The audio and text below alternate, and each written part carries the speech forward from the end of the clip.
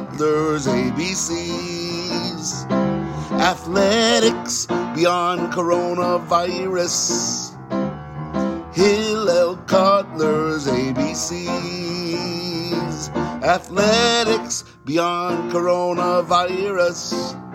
Hillel Scribe Communications.com.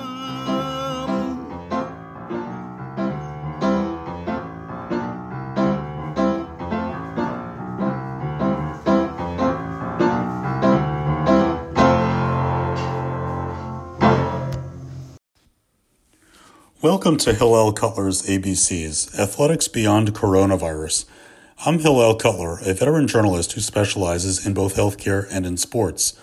Sometimes I write about healthcare within sports, like medical providers who work at ski resorts or those tending to athletes at the Olympics.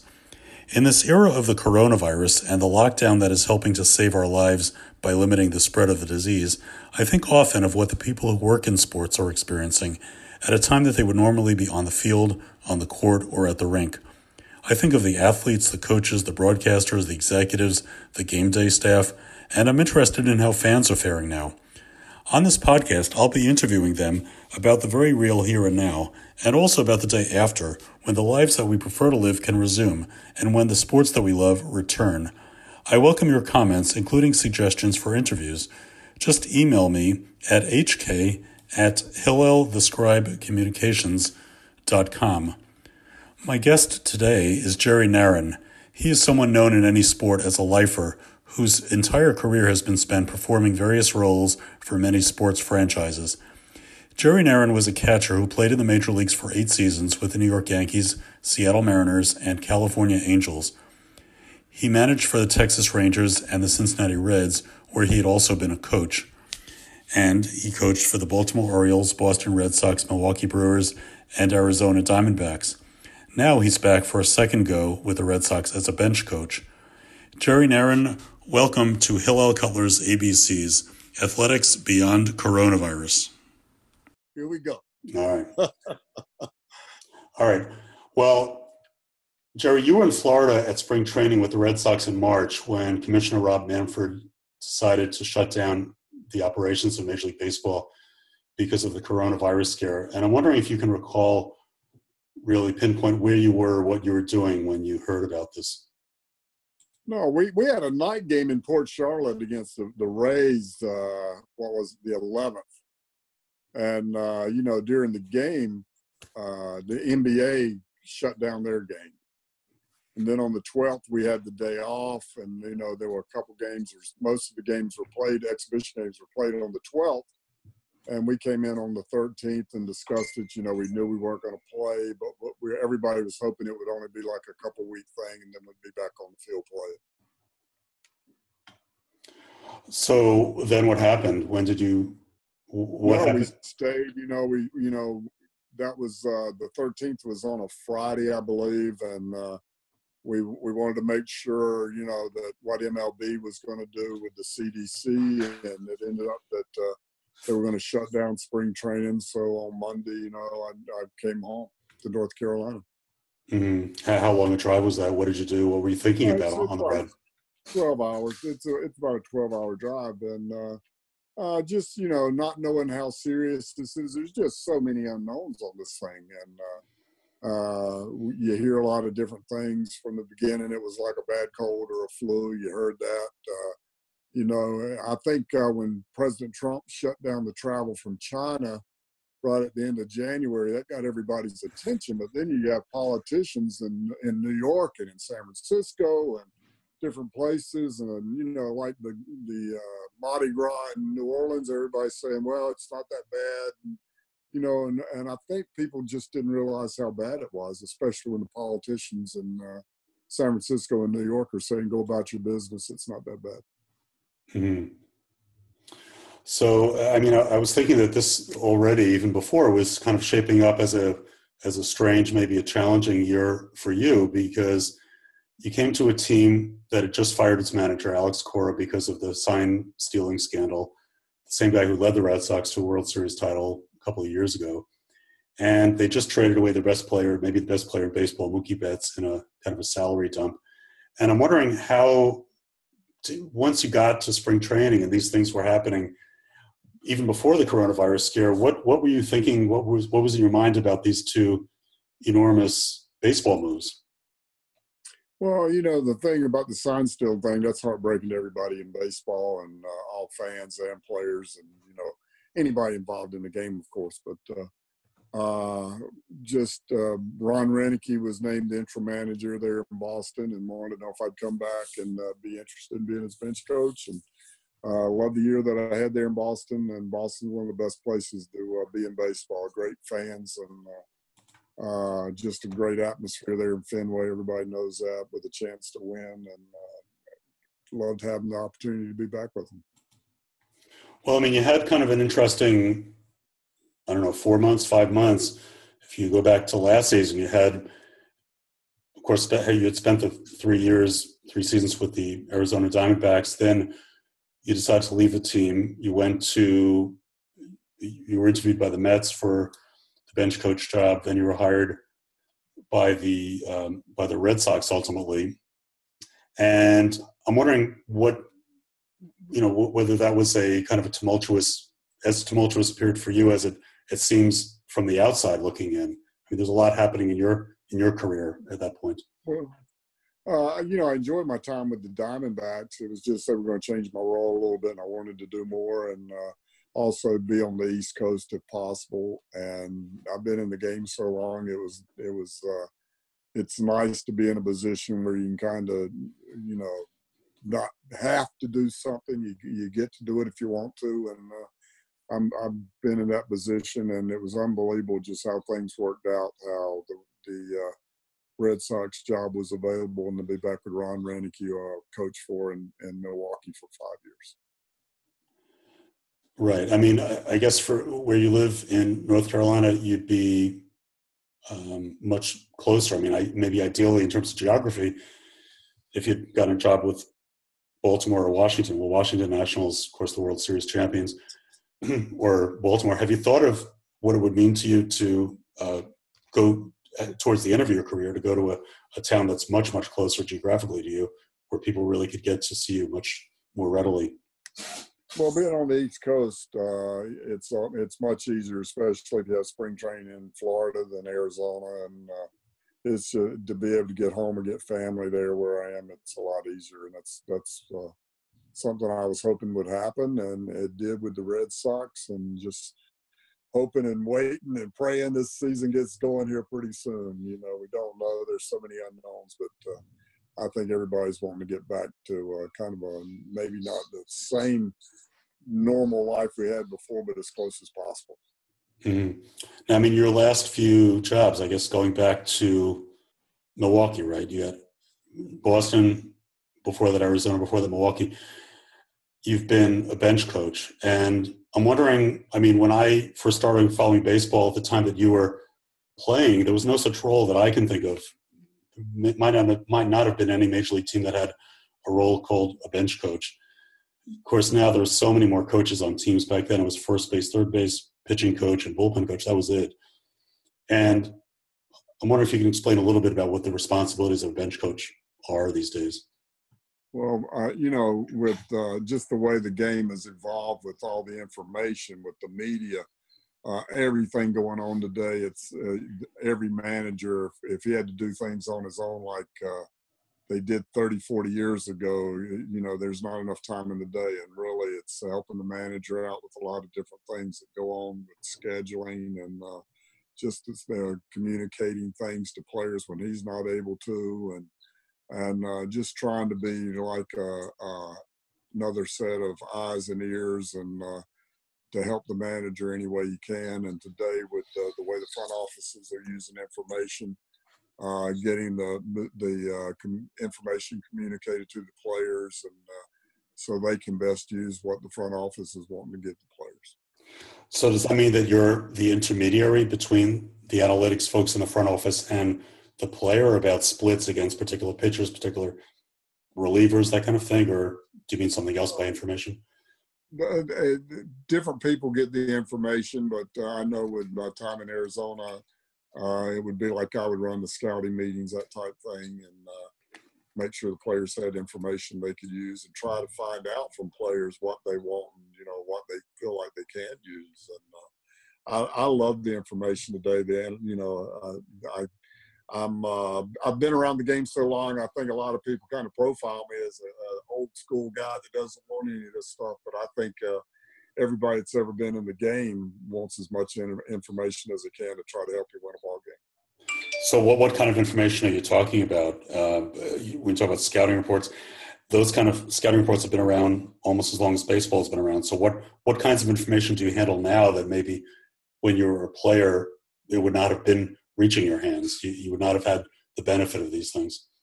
Well, I can tell you this: when I managed the Rangers back in 01 and 02, I would be digging up the individual matchups on my own, historical matchups between pitchers and hitters. And today you've got all kinds of things right there in front of you. Just got bumped off a little bit there, but you know, that defensive positioning. There's also projections on different guys, what they might do, you know, with their swing, what the pitcher throws, that type thing. And I think one thing, you know, we talk about the defensive positioning is something new today, but I don't know why, but I saw a thing last night on Mickey Mantle's 500th home run. Mm-hmm. And it was against the Orioles, and they had three guys on the right side of the infield. Brooks Robinson was the only guy on the left side of the infield. So this defensive positioning stuff, it's been around a while, but I think with all the information today, it's just putting guys in the right place where the highest probability balls are going to be hit, and I like it. I mean, I think that the difference between now and then is then those kind of extreme shifts were reserved for the sort of the ultimate players. The Williams shift, of course, is well known, and you're mentioning Mantle. I mean, it was not anywhere near the extent that it would be used almost on every player possible. I mean, now the teams that shift a lot will do it almost on every batter coming up for the other team. Yeah, well, it's all probabilities where balls are hitting. You've got so much information today where you can go back and games are charted and what pitch they hit and where they hit it, that type thing. In 93 and 94, when I was coaching with the Orioles, we didn't have somebody charting the game. So I was the bench coach and third base coach, and I would go in and after the games and have to run it off of VHS. And, you know, it was back and forth trying to get every at bat. I was charting what the pitch was, where it was in the zone that was hit, and where they were being hit. Now you've got all kinds of people in front offices doing that for you. So the information we get today is it's right there at your fingertips instead of having to work through it like I did in 93 and 94. I spent a lot of time after games sitting in a video room doing all those things by myself.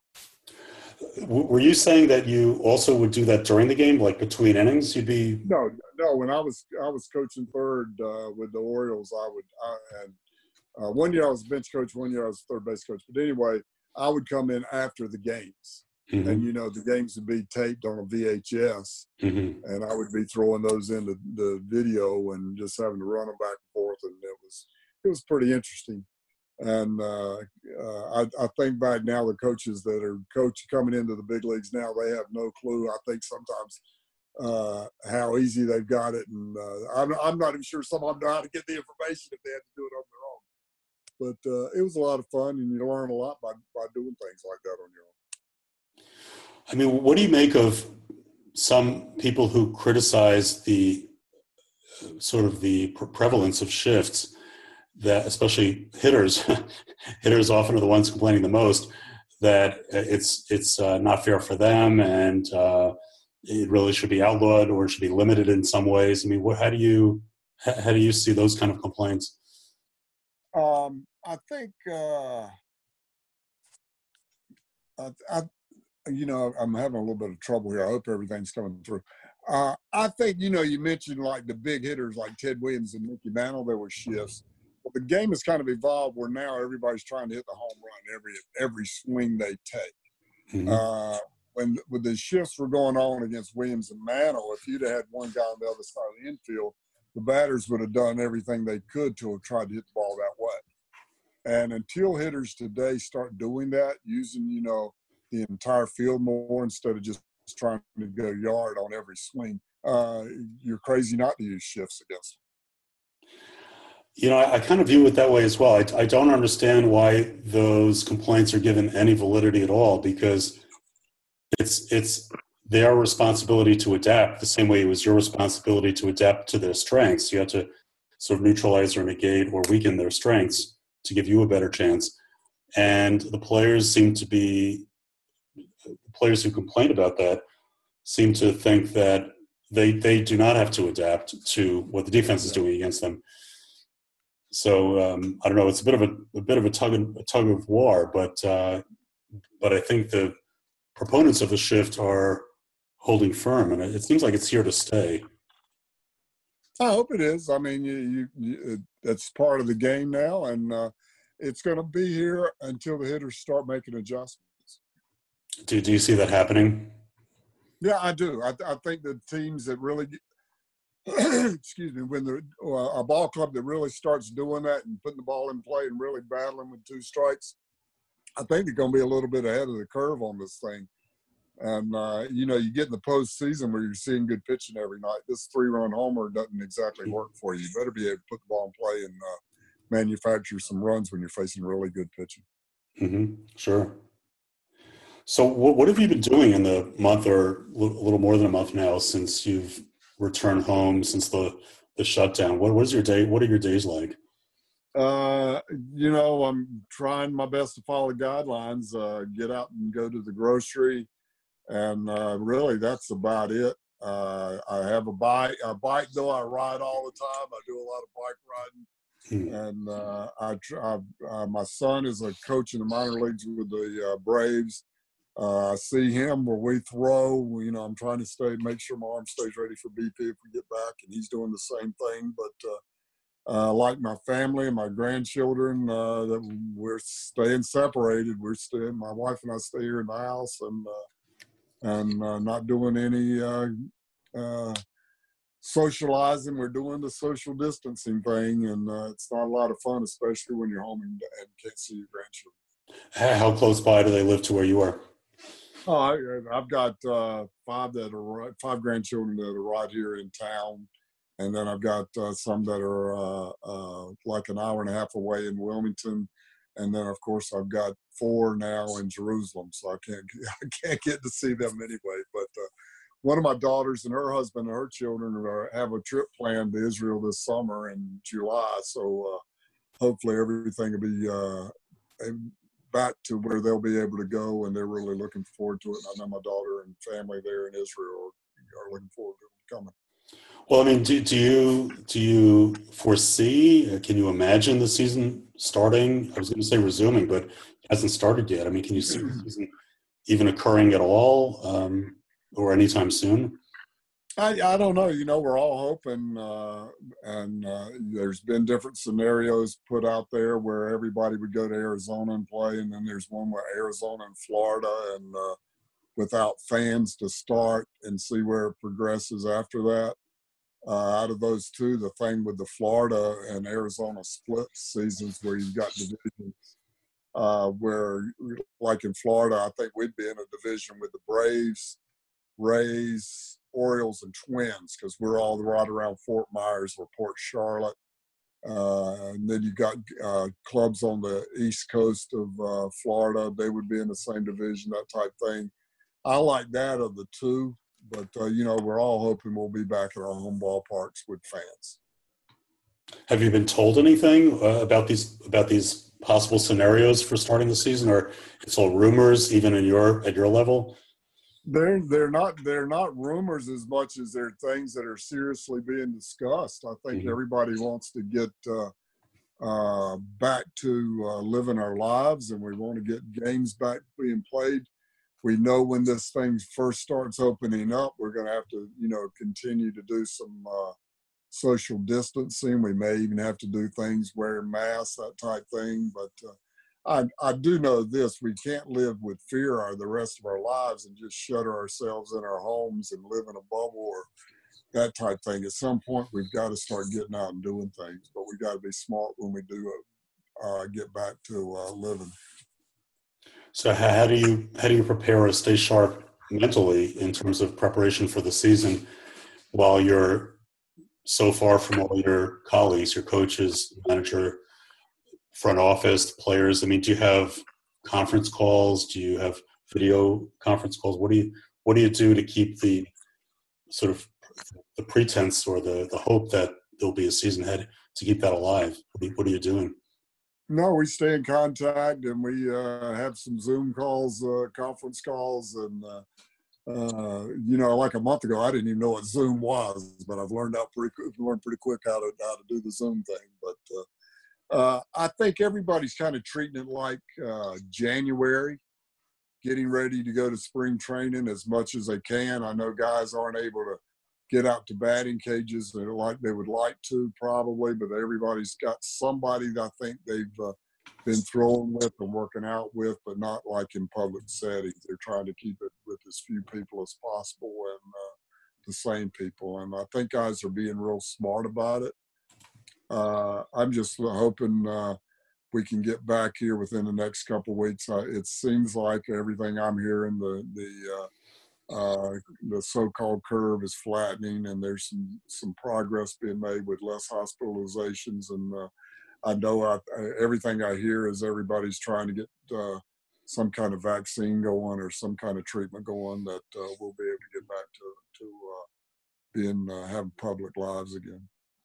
Well, I mean, what is the situation where you live in your town in the region in terms of the scare and the health threat? I mean, the numbers of people right here in North Carolina, I think there's been like 3,500 people or maybe 4,000 people that have tested positive. Maybe not that many. I'm not sure. In our town, there's been a few. But, I ride my bike every day, and I drive by the hospital here, and it's like a ghost town. I mean, there only looks like the staff parking lot's half full, and like the visitor parking lot is completely empty. So, the hospital here is not having any kind of surge at all. I mean, I don't even know if anybody in our town's been hospitalized with the COVID. Well, knock on wood, it should stay that way, right? Well, I think with the social distancing everybody's been doing, it's made a big difference. And but we'll just see. I think there's, they call it it's just a new virus. Nobody knew anything about it, I think. And I think the social distancing thing has definitely helped. But when you get something new like this, I don't believe in pointing fingers at anybody. It's when you have something new going on, you just try to learn as you go along, and I think everybody's doing that. Mm-hmm. So what about the players? Like, have you had a chance to talk to them since the I haven't talked shutdown? to every one of them, but some of them, and they're all staying in shape and trying to do everything they can that when we get going, get the season going back as quickly as possible. I've heard there'd probably be at least 3 weeks of spring training, and the position players would have no trouble at all in 3 weeks getting ready. The starting pitching would be the biggest drawback with short spring training like that. Mm-hmm, mm-hmm.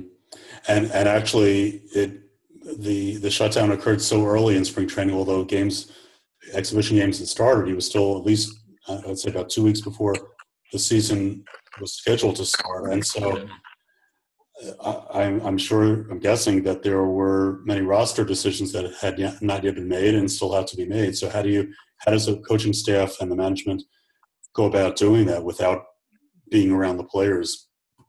Well, for one thing, the starting pitching was about ramped up to get the season going. They were down to maybe their last couple starts before the season would open up. So they were ready. The bullpen guys, the relievers, they were ready. They had thrown enough. We were right there within a couple of weeks of starting. And everybody, when you get that close, everybody's pretty close to being game ready.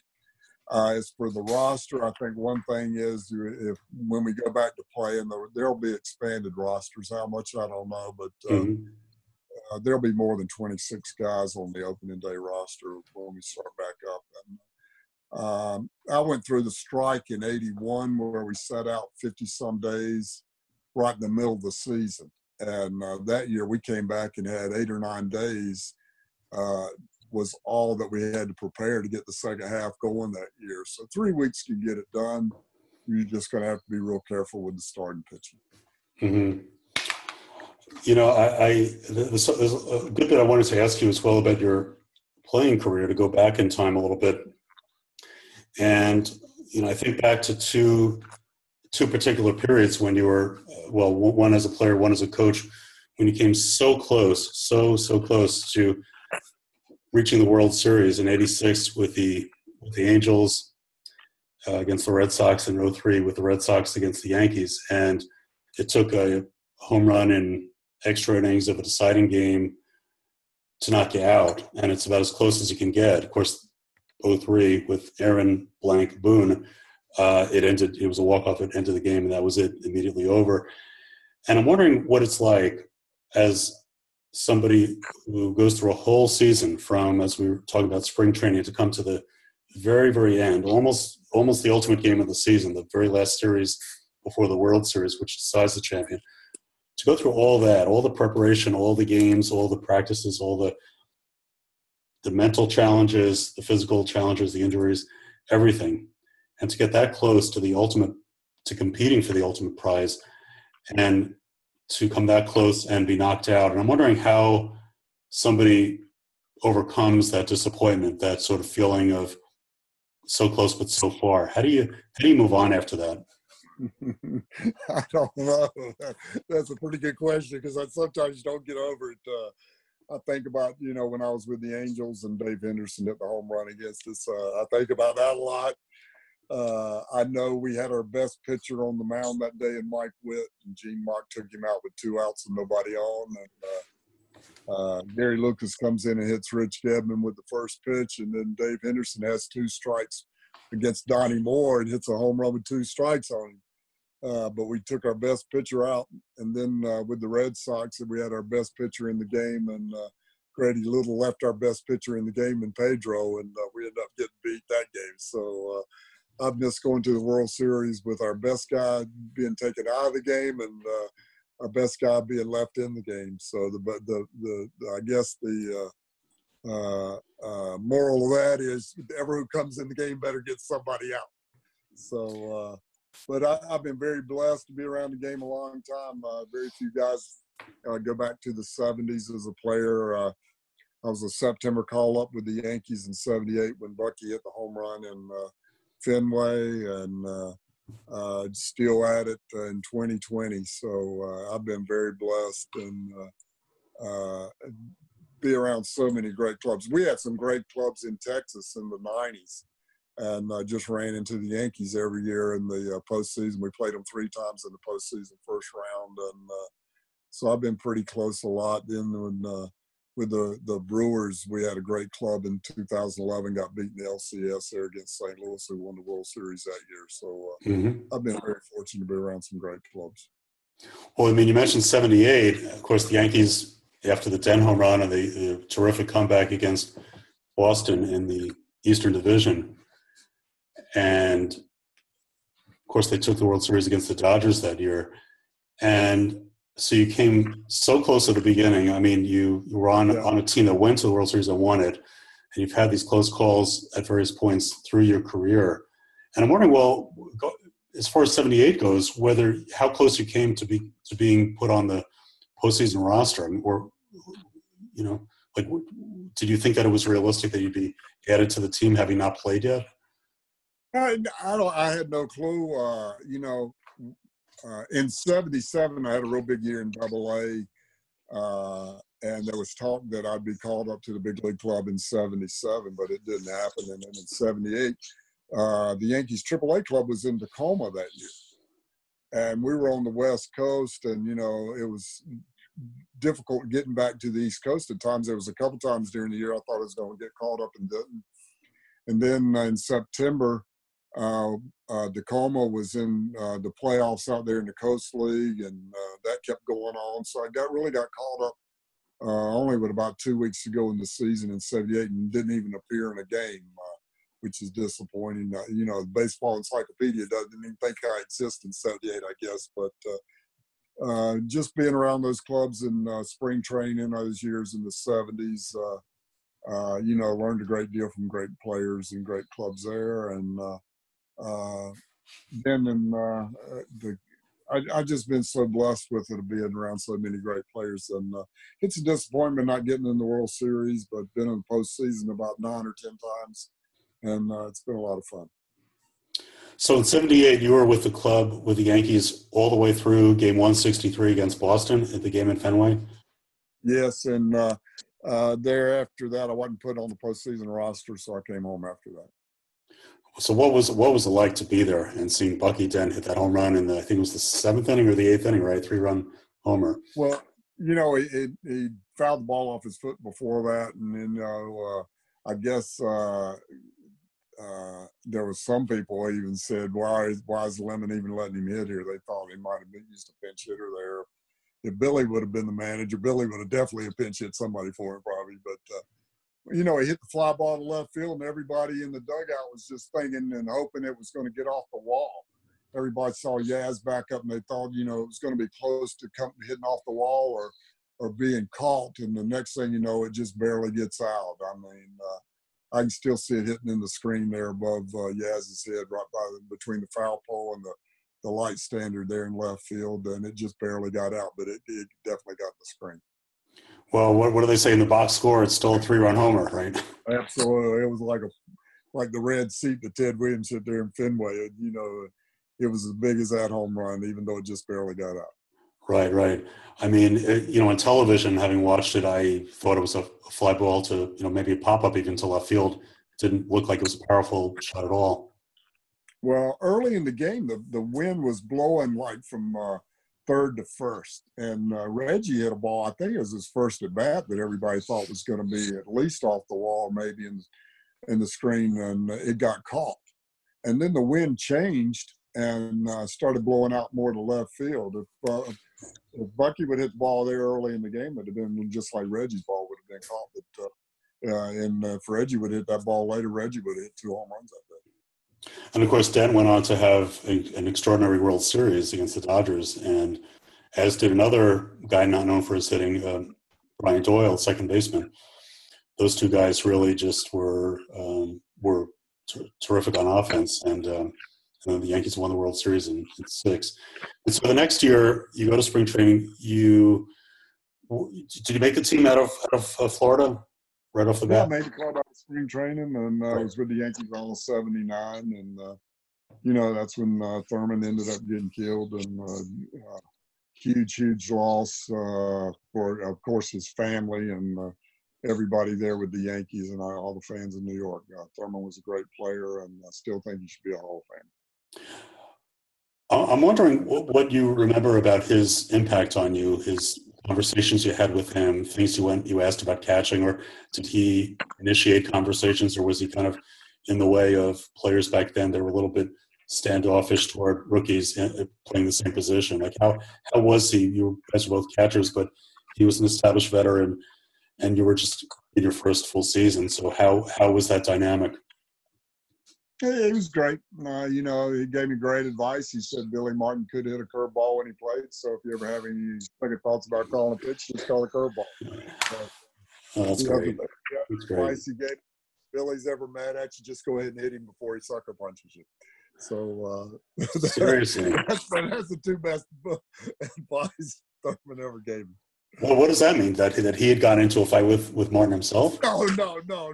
Everybody kidded Billy about, every fight he got in was like one punch where he would sucker punch somebody, which I don't know if that's true or not, but Thurman just made a joke out of it. And but no, I got along well with Billy. Billy was an outstanding manager. Billy liked to get on guys, and if you come back at Billy, he'd support you and be on your side. So that was one of the things Thurman said, if he ever really gets mad at you, don't take any junk off of him. If you'll get back in his face, he'll leave you alone. And that was pretty much true, and I never had any problems with Billy.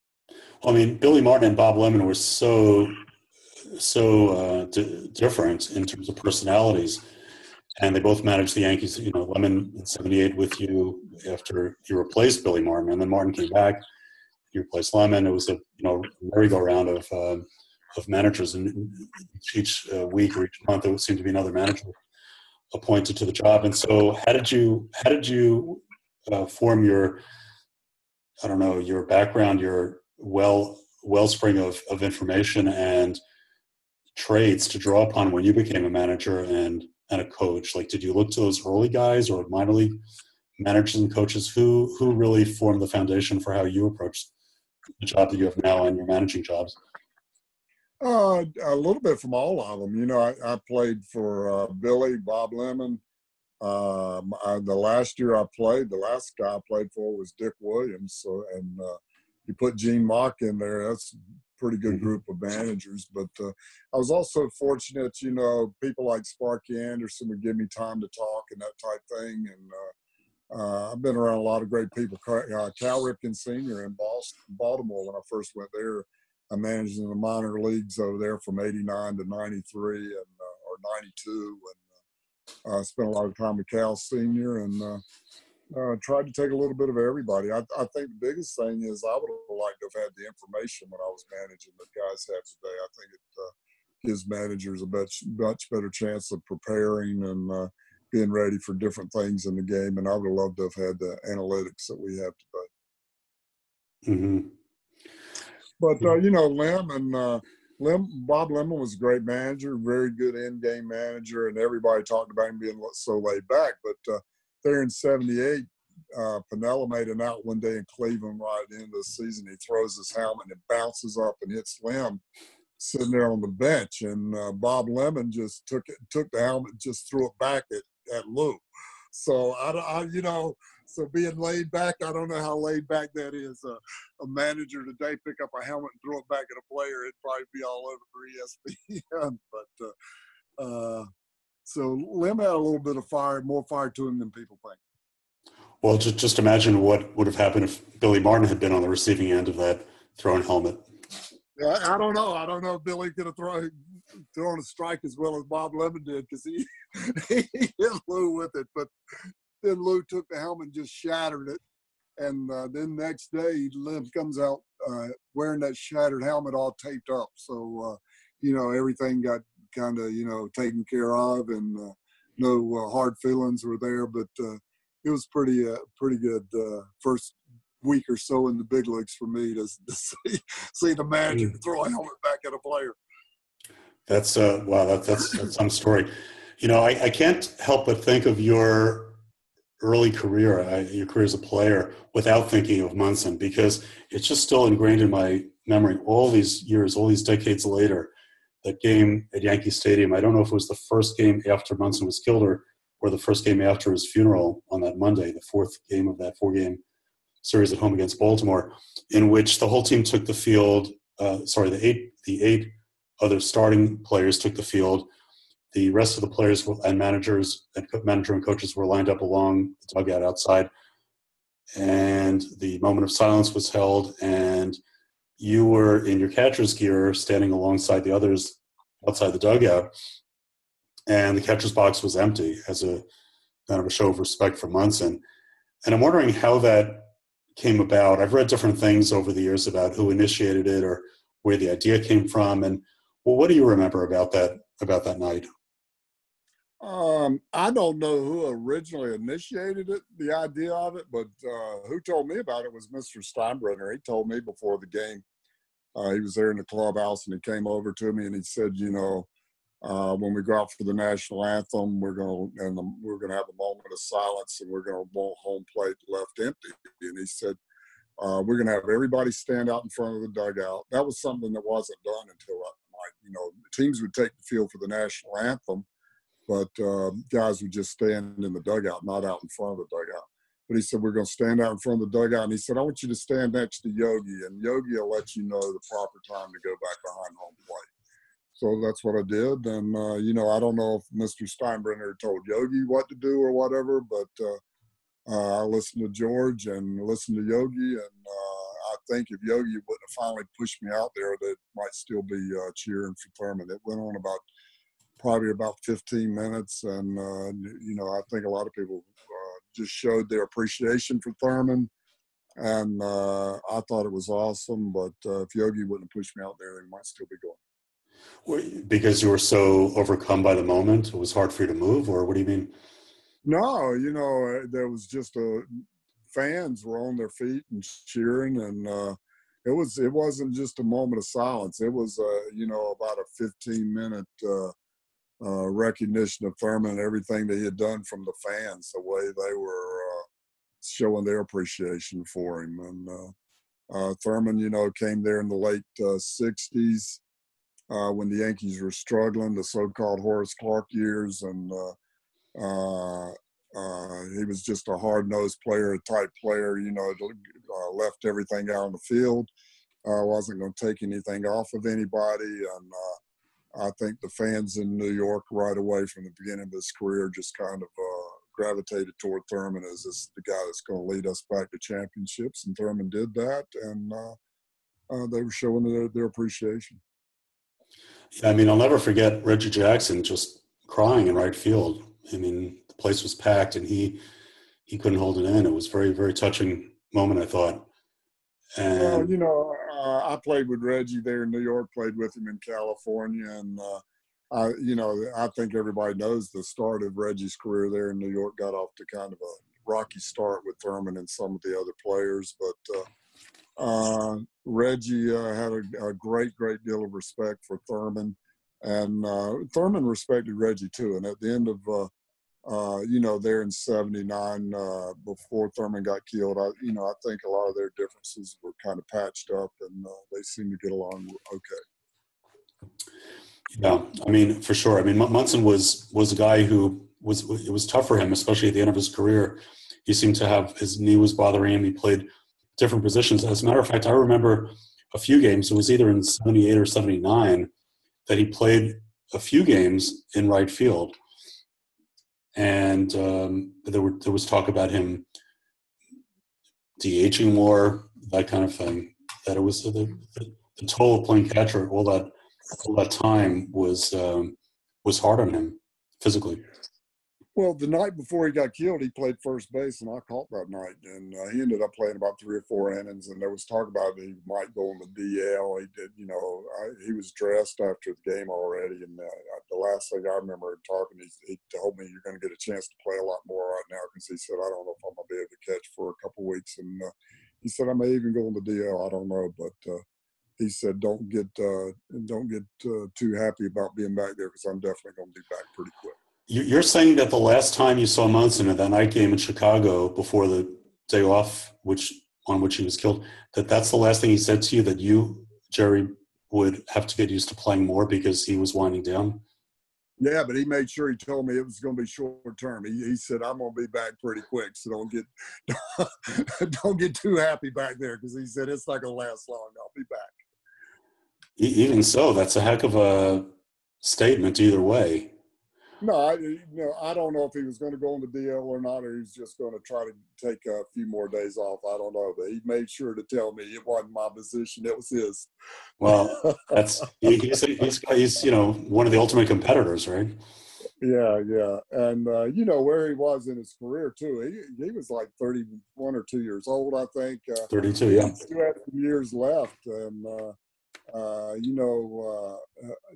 I really believe he was on a Hall of Fame trajectory, and losing his life like he did, I still think he deserves to be in the Hall of Fame.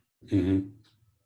So if you think of the 42 or so years, heading into the 43rd season since '78, and here you are, a guy from Goldsboro, North Carolina, and I'm wondering if growing up playing ball recreationally, competitively through high school, and then through the minor leagues, whether you could have foreseen really the idea that you'd make your professional career in baseball as a player, manager, coach.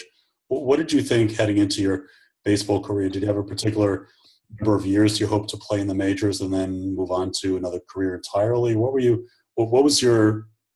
aspiring to in terms of your professional life? Well, for one thing, I've been around baseball my whole life. My dad played a little professionally. I had a couple uncles played professionally. One of my uncles signed with the Cardinals in the '30s. He was on the '42 Cardinal team. Sam Nairn is his name. Mm-hmm. When he finished playing with the Cardinals, He went to Brooklyn as a coach and instructor with the Dodgers. And then he went to the Pirates. He signed with the Cardinals in the 30s, and everywhere Branch Rickey went, Mr. Rickey took him with him. And then when Mr. Rickey left the Pirates in the early 60s, Sam ended up leaving there, I think, after the 64 season.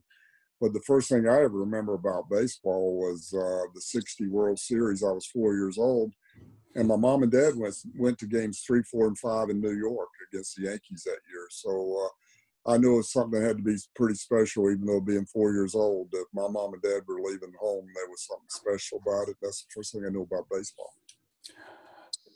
Really? Did you hear about baseball? Did Sam talk to you about what it was like playing in the majors? Did you ask him? Did he have artifacts and souvenirs and that kind of stuff around the house? Yeah, he did. And, when he came home in the winters there, I was like 4 years old and, talking about the World Series, that type thing. And it was almost like a god was coming home in the wintertime. He was being a major league player and a major league coach. And it was a pretty big deal to talk with him. And one thing I enjoyed was the stories he would talk about Branch Rickey. I think Mr. Rickey is probably one of the best executives there's ever been in the game. He started the farm system that everybody's used for years. The thing about Mr. Rickey, just signing Jackie Robinson, breaking the color line in baseball, if Mr. Rickey didn't do anything else, that was the all-time Hall of Fame move for me from a baseball executive. And but just hearing the things that Mr. Rickey would talk about are things that are being used today. I know Mr. Rickey, Sam would bring home balls that had been like marked up with a marker to show the spin rotation on baseballs. And that's something guys are doing today, and they're coming up with that. Like, that's a big deal. Mr. Rickey in the 40s was talking about the spin rate of a baseball, whether a guy could pitch up in a strike zone or not. And now people talk about spin rate like it's something new, but this is something Branch Rickey was talking about in the 40s. So Mr. Rickey was really ahead of his time in a lot of things, and Sam always talking about the way Mr. Rickey wanted had workouts down to detailed and that type thing. And so I was pretty fortunate to be around people like that. And, then going back with the Yankees with people like Yogi and Yogi talking about the way guys are catching and what he learned from Bill Dickey. So I've got a pretty strong history of things going back. And one thing that I'm finding out is there's not a whole lot of new things that's being repackaged, and the information is easier to get to. But it's pretty interesting about ways guys were catching back in the 30s and 40s with Yogi, and things that catchers are doing today. It's pretty interesting. Well, I mean, you mentioned Sam. I mean, you really come from a pretty strong, to say the least, pretty strong baseball family. I mean, you've got various relatives, including Sam Nairn. You have another Sam Nairn, a cousin of yours, who's now a coach in the national system, who pitched in the majors briefly. Your son played ball in the minors. He's now a coach in the minors. Your dad, I think you told me, once played semi-pro ball, right? No, he played with the Goldsboro Gold Bugs, and I don't know what it was, the Coastal Plain League or something. I don't know if he signed with a major league club or not. But it was pro ball, and I had two uncles that played, and besides Sam and Sam's son Richard, he played in the Mets organization. He was drafted by the Mets and played with the Mets in A-ball and Double-A, I think, in the 60s. So it's a kind of a family business. Do you know what year in the 60s he was with the Mets? What year? I want to say he signed in 67, the summer of 67. So he would have been in the Mets organization probably 67, 68, right in there, 69 in the minor leagues. I know in the minors he caught people like Gary Gentry, some of those guys, and I don't know the other guys he may have played with in the minor leagues, but I know Gentry was one of those guys. Well, I think those years the head of the Mets farm system was a guy named Whitey Herzog.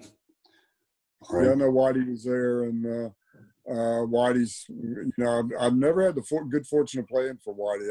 He's one of the guys that I miss, but Whitey's one of the guys that Whitey came up with the Yankees and then with the Mets, and I think Whitey also played in the Oriole organization with Paul Richards over there. So Whitey had a pretty good background of people.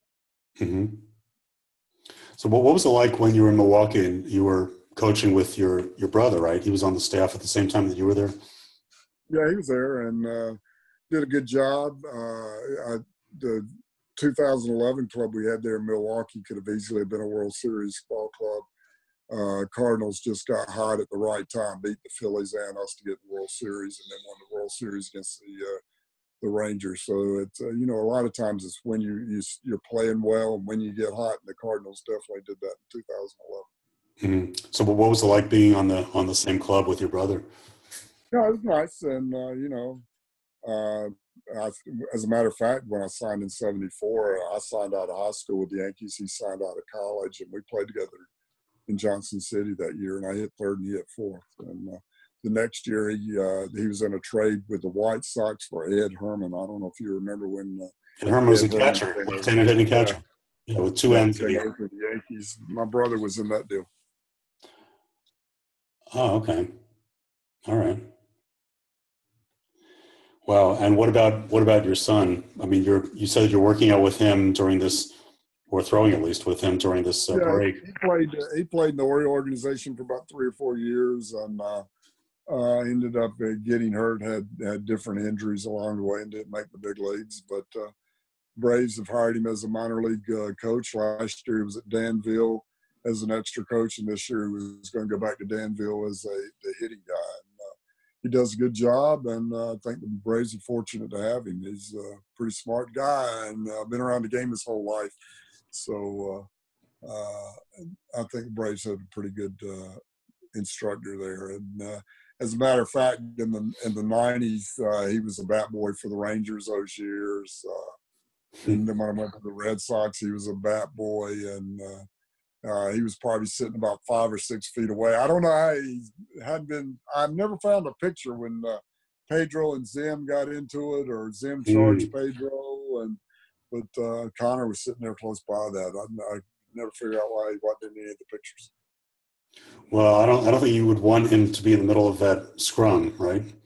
No, but just the experiences he had growing around the game, was exposed to a lot of really good players. Did you ever think, Jerry, about wanting to manage again? Something the one reason I would like to manage is just the information the guys have today compared to what I was getting and having to dig out on my own. That would be interesting to see, but I'm happy doing what I'm doing. I've been very blessed to be in the game for a long time, and I'm not out politicking for it. I'm not looking for it, and if it happened, that would be great. If it doesn't happen, that would be great too. I've been very blessed. Understood. All right. Well, Jerry, thank you very much for talking with me. And we will hope that the season comes about and that you'll have gainful employment for the months to come. No, thank you. I look forward to it. Thank you.